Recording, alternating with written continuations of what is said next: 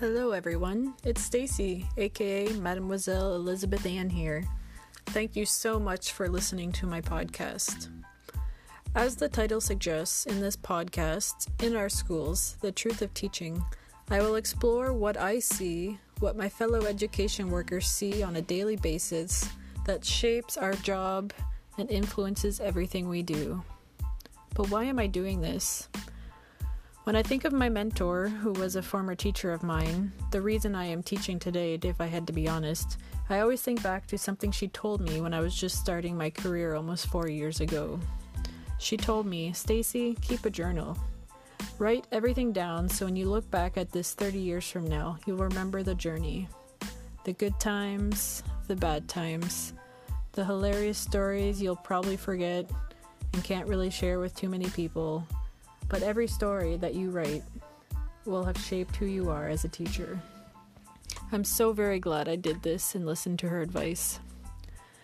I started sharing these journals on my blog, but I thought I want to do more. My mentor also made the comment that there is not a lot of literature out there that shares personal experience of first-year teachers. As she said, what a great resource this could be and become for you. So I dedicate this podcast to my fellow education workers, whether they're teachers, administrators, educational assistants, CYW, social workers, or anyone who show up every day, whether they're ready for it or not, and make a difference in so many students' lives. I hope that listening to this will, 1, let you know that you're not alone out there. If you are facing a challenge, either personal or professional, I want you to know that you're probably not the only one who has overcome the same battle. Or 2, use this as a way to unwind, de-stress, laugh at the stories because, 2, you may have experienced similar ones. And 3, I want you to share your stories with me. Let's spread the word about the amazing things that happen in our schools every day. My goal is to interview education workers, parents, or members of the community, and especially if people have questions, and get real, truthful answers from those that are in our schools. Or hey, if students want to join me and have questions, I'd be more than happy to interview them as well. I'll be the first to admit I'm still new to the game, but like teaching, my passion is helping and inspiring others. I want this to be a community where we can be open, inviting, honest, and vulnerable. A space where we can feel comfortable to share what we have accomplished, what we have overcome, and what we see in the future of education. Sometimes our professions get a bad rep with the public.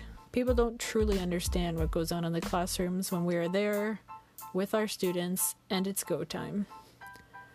And also, I want to keep in mind that I don't want this to be a sad or draining podcast. I want this to be uplifting and positive. Yes, we may touch upon a few difficult situations or scenarios, but my goal is to shed light on these realities and offer suggestions on how we can move forward and help students to the best of our abilities given the situations we're in. So thank you again for listening. If you're interested in being a guest on my show, check out my website, www.mademoiselleelizabethann, so MLLEELIZABETHANN.ca for more details. To end, I just wanted to share that I'm starting this podcast during an event in my career that will likely, and hopefully, never happen again. What is that? COVID-19.